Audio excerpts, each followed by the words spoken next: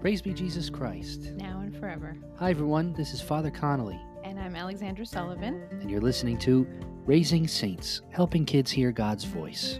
We're going to take your kids' questions on God, the faith, and the church and see if we can answer them. So that all of us all together can grow in our faith.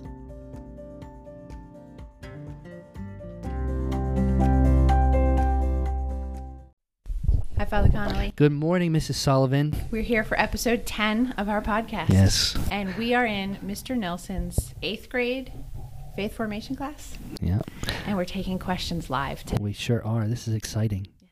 Yeah, and you can feel the excitement in the room. I mean, this is just intense. You could just sense as soon as you walk in how alive everyone is here. I'm being a little facetious, but it is Saturday morning, so we understand. But it's going to be a great time. We have some great questions, and these are wonderful young people, and it's sort of our first foray into the realm of the teenager. There you go. I might have the maturity level of a 13-year-old. Yeah. Not there's anything wrong with that when you're 13.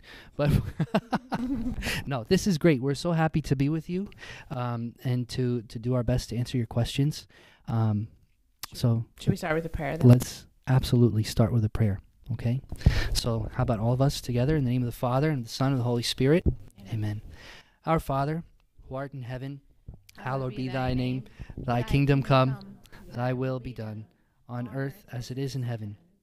Give us this day our daily bread, and forgive us our trespasses, as we forgive those who trespass against us. And lead us not into temptation, but deliver us from evil. Amen. Glory be to the Father, and to the Son, and to the Holy Spirit, as it was in the beginning, is now, and ever shall be, world without end. Amen. Saint Columba, pray for us in the name of the Father, and of the Son, and of the Holy Spirit. Amen. Okay, so we're going to start with, remind me your name. Daniel. Daniel's question. So Daniel's going to come on up here. All right. My question is, why and how do miracles happen? Whoa. That's a great question. Why and how do miracles happen? So I think right off the bat, right, we can think of our short answer would be, well, because God, right? That God is the one, he's the one behind every miracle. Very often the reason is mysterious, only known to him. But answers to our prayers, certainly. But he's the one who causes miracles to happen. But he does them also through instruments like us, you know, that we can be instruments of the miracles that God works. So, for instance... What exactly is a miracle? I mean, are we talking big miracles, Daniel? Or are we talking like something a little bit simpler than that? No, big miracles. Big miracles. Lord's miracles. Okay. Yeah. Ooh, thank you. If you didn't say it, I was going to say it. Lourdes, that's my favorite place in the world. Do you all know what about Lourdes, right? Our Lady of Lourdes, one of the appearances of our Blessed Mother. So in 1858, a young girl who was actually your age, her name's Bernadette. She was totally poor and sick all the time, and just, yeah, and uneducated. She didn't have someone like Sister Marie Pappas or Mr. Nelson teaching her. That's why. But just this, simple, humble, poor girl in this little town called Lourdes in France. And she and a few others were going to get firewood, and she came to a little stream, and she said, I have to stop here. She couldn't move any further than that, because if she got wet, this is how susceptible she was to getting sick. If she got wet and it was cold, she would be totally done, just in bed for who knows how long. She'd be so sick. So she's waiting, and she basically found herself waiting in what was the garbage dump of the town, right? It's kind of like a little bit of a cave sort of thing. It's called Masa Biel. It's this big rock wall. That's where they dumped all their trash. So the humblest of conditions, right? Even down to Bernadette herself. And she just was waiting so she wouldn't get sick. But while she was waiting, she noticed, in her words, a beautiful lady. So we've come to know that was Mary, but she didn't know that at first. So a beautiful lady is there, not even speaking, just being there, and this started this amazing relationship between Bernadette and Mary, and all she could do was just kneel down, and she could barely even make the sign of the cross. She was so overcome with this experience. But anyway, the point is, through so many visits back to this place to visit this lady, our Blessed Mother, Bernadette, being obedient to Mary, who said, dig out the stream. Everyone thought she was crazy because they couldn't see Mary. They just saw this girl digging in the mud, right? She went to the spot Mary showed her. She dug up a spring, and that spring was and is miraculous water. So people started flocking there because miracles were happening with this water. They would bathe in it. They would wash their sick children in it, and things were happening. The blind were able to see. The close to death, they were brought back to life. They were experiencing such miraculous healing, and they still do to this day. I've been there twice myself. I have not. And it's just amazing, the millions of people who go every year, all year round, because you can wash in that water, right? And so there are 70 recorded miracles in Lourdes. Mm-hmm. But as a very wise priest pointed out to me, he said, that's 70 recorded miracles. That's that's from all of the little old Italian ladies who are persistent enough to do all the paperwork and to submit it and to wait it out until their miracle has been officially recorded. But think of how many more miracles must have taken place and must still be taking place as a result. So obviously that's not Mary working those miracles. It's important to make that distinction right away, right? It's God through her. Yeah, she's the great intercessor for us, right? She brings our prayers to God. She brings us directly to her Son, our Lord Jesus. Do you guys ever wonder why, he's saying millions of people go there every year. Not all of them are getting miracles, right? Right. So one of the things that I think about is and maybe this gets to your question, Daniel, why does God offer some people miracle healings and not others, right? Yeah, and I think what's so important for us to remember there is now, when we say the word miracle, right, if you went into your class or something at school and said, I'm going to do a presentation today on miracles, probably every single person in that classroom would say, oh, he's going to talk about, like Jesus raising Lazarus from the dead, or the multiplication of the loaves. We usually think, like Daniel, you were saying, like the bigger, more dramatic miracles. But those aren't the only miracles, right? Those are the most flashy, if I could use that word, if it's not too irreverent, but those are the most obvious. But sometimes what we have to ask God to help us to see is, okay, God, you are a God of miracles. I know that in your infinite love for me, you want to work miracles in my life. It's not happening the way I'm praying for it. So what's up with that? Right? Sometimes we're praying for these bigger miracles and we don't get them. So does that mean God isn't hearing our prayer? Does that mean God's not answering our prayer? And I'm so glad we brought up Lourdes, because I actually, if you don't mind my sharing with you, I had a personal experience just like that in that very place. Really? Yeah. So there I was. It was my first time going to Lourdes, and I had been studying up on it, before the trip, and I watched the movie Song of Bernadette, which has, I think, the funniest line in any movie about a saint. When they show when they made the statue of Mary to go into the grotto, and they're showing it to Bernadette, and I don't know if Bernadette would have actually said this in 19th century France, but she goes, "Oh my goodness, she's got a goiter." What? So it was a very odd depiction of Saint Bernadette. But anyway, point is, I was thinking, what do I do there? Okay, I'm going, right? I'm going on this pilgrimage. What am I going to do? Well, as I studied up on all this, learned about the miracles that happen and the healing and all that, immediately I thought of my brother. Mhm. Right, so I have two brothers. And my older brother, John, has cerebral palsy.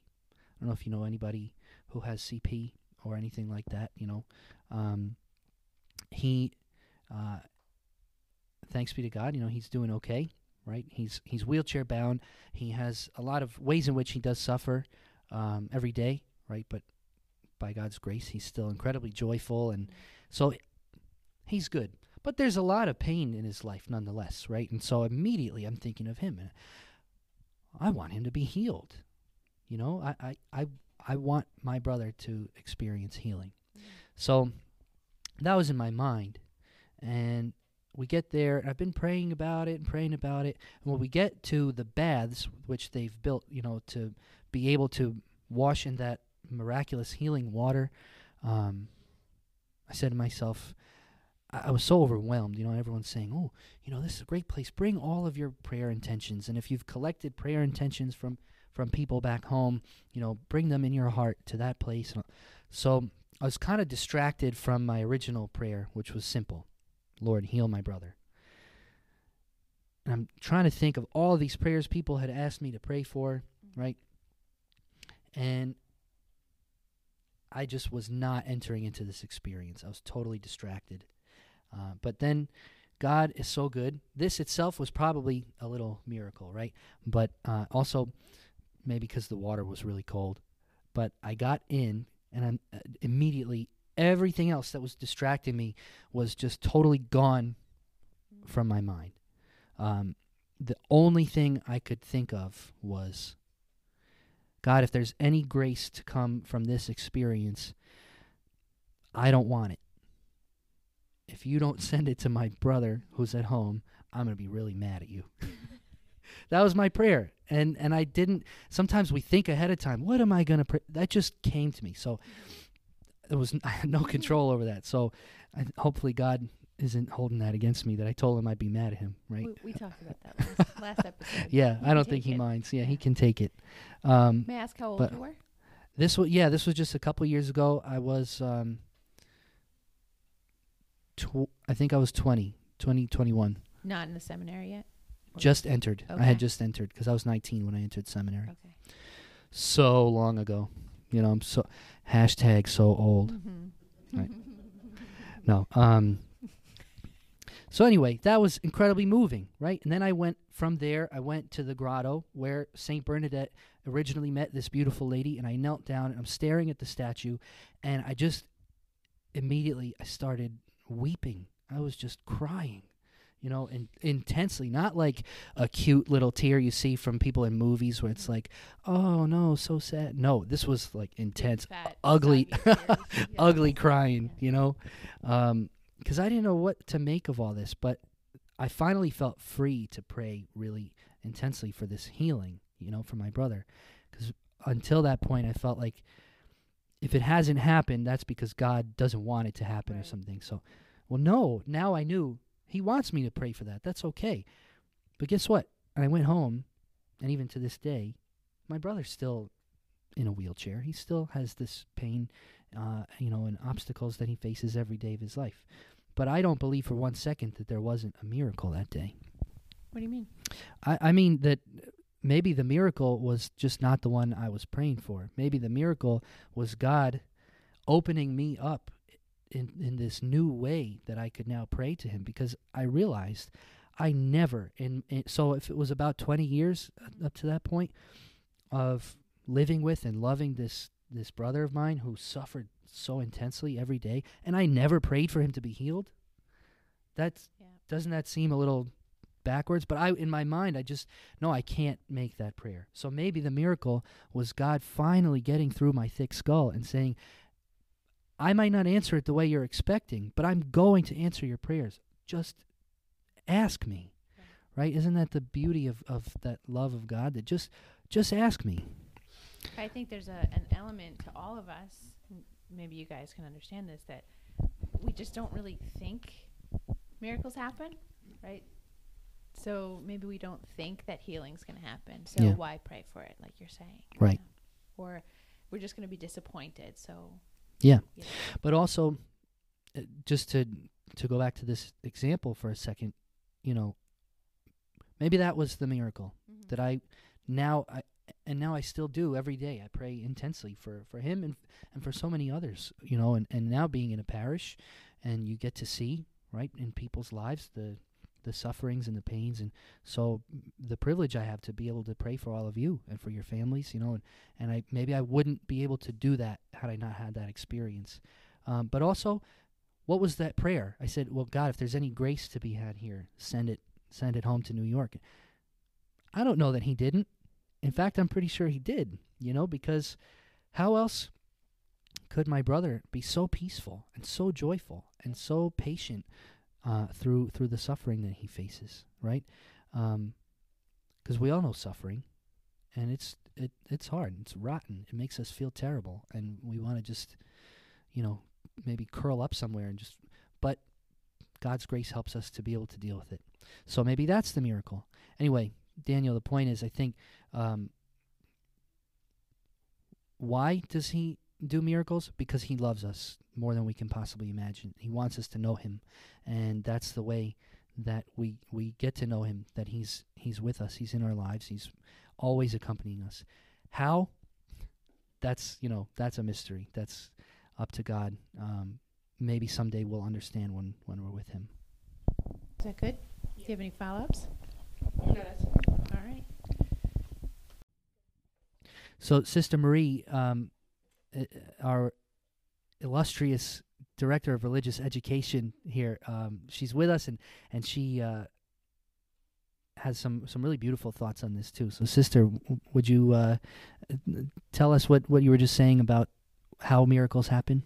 Yes, so I was thinking, I liked Danny's question, and listening to your last comment about the how being such a mystery.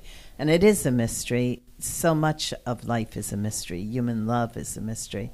So I was just thinking about the fact that, you know, God, who always existed, brought everything into being from nothing. You know, he created out of nothing to share his life, his imagination, his inner life with us, and to bring us into being.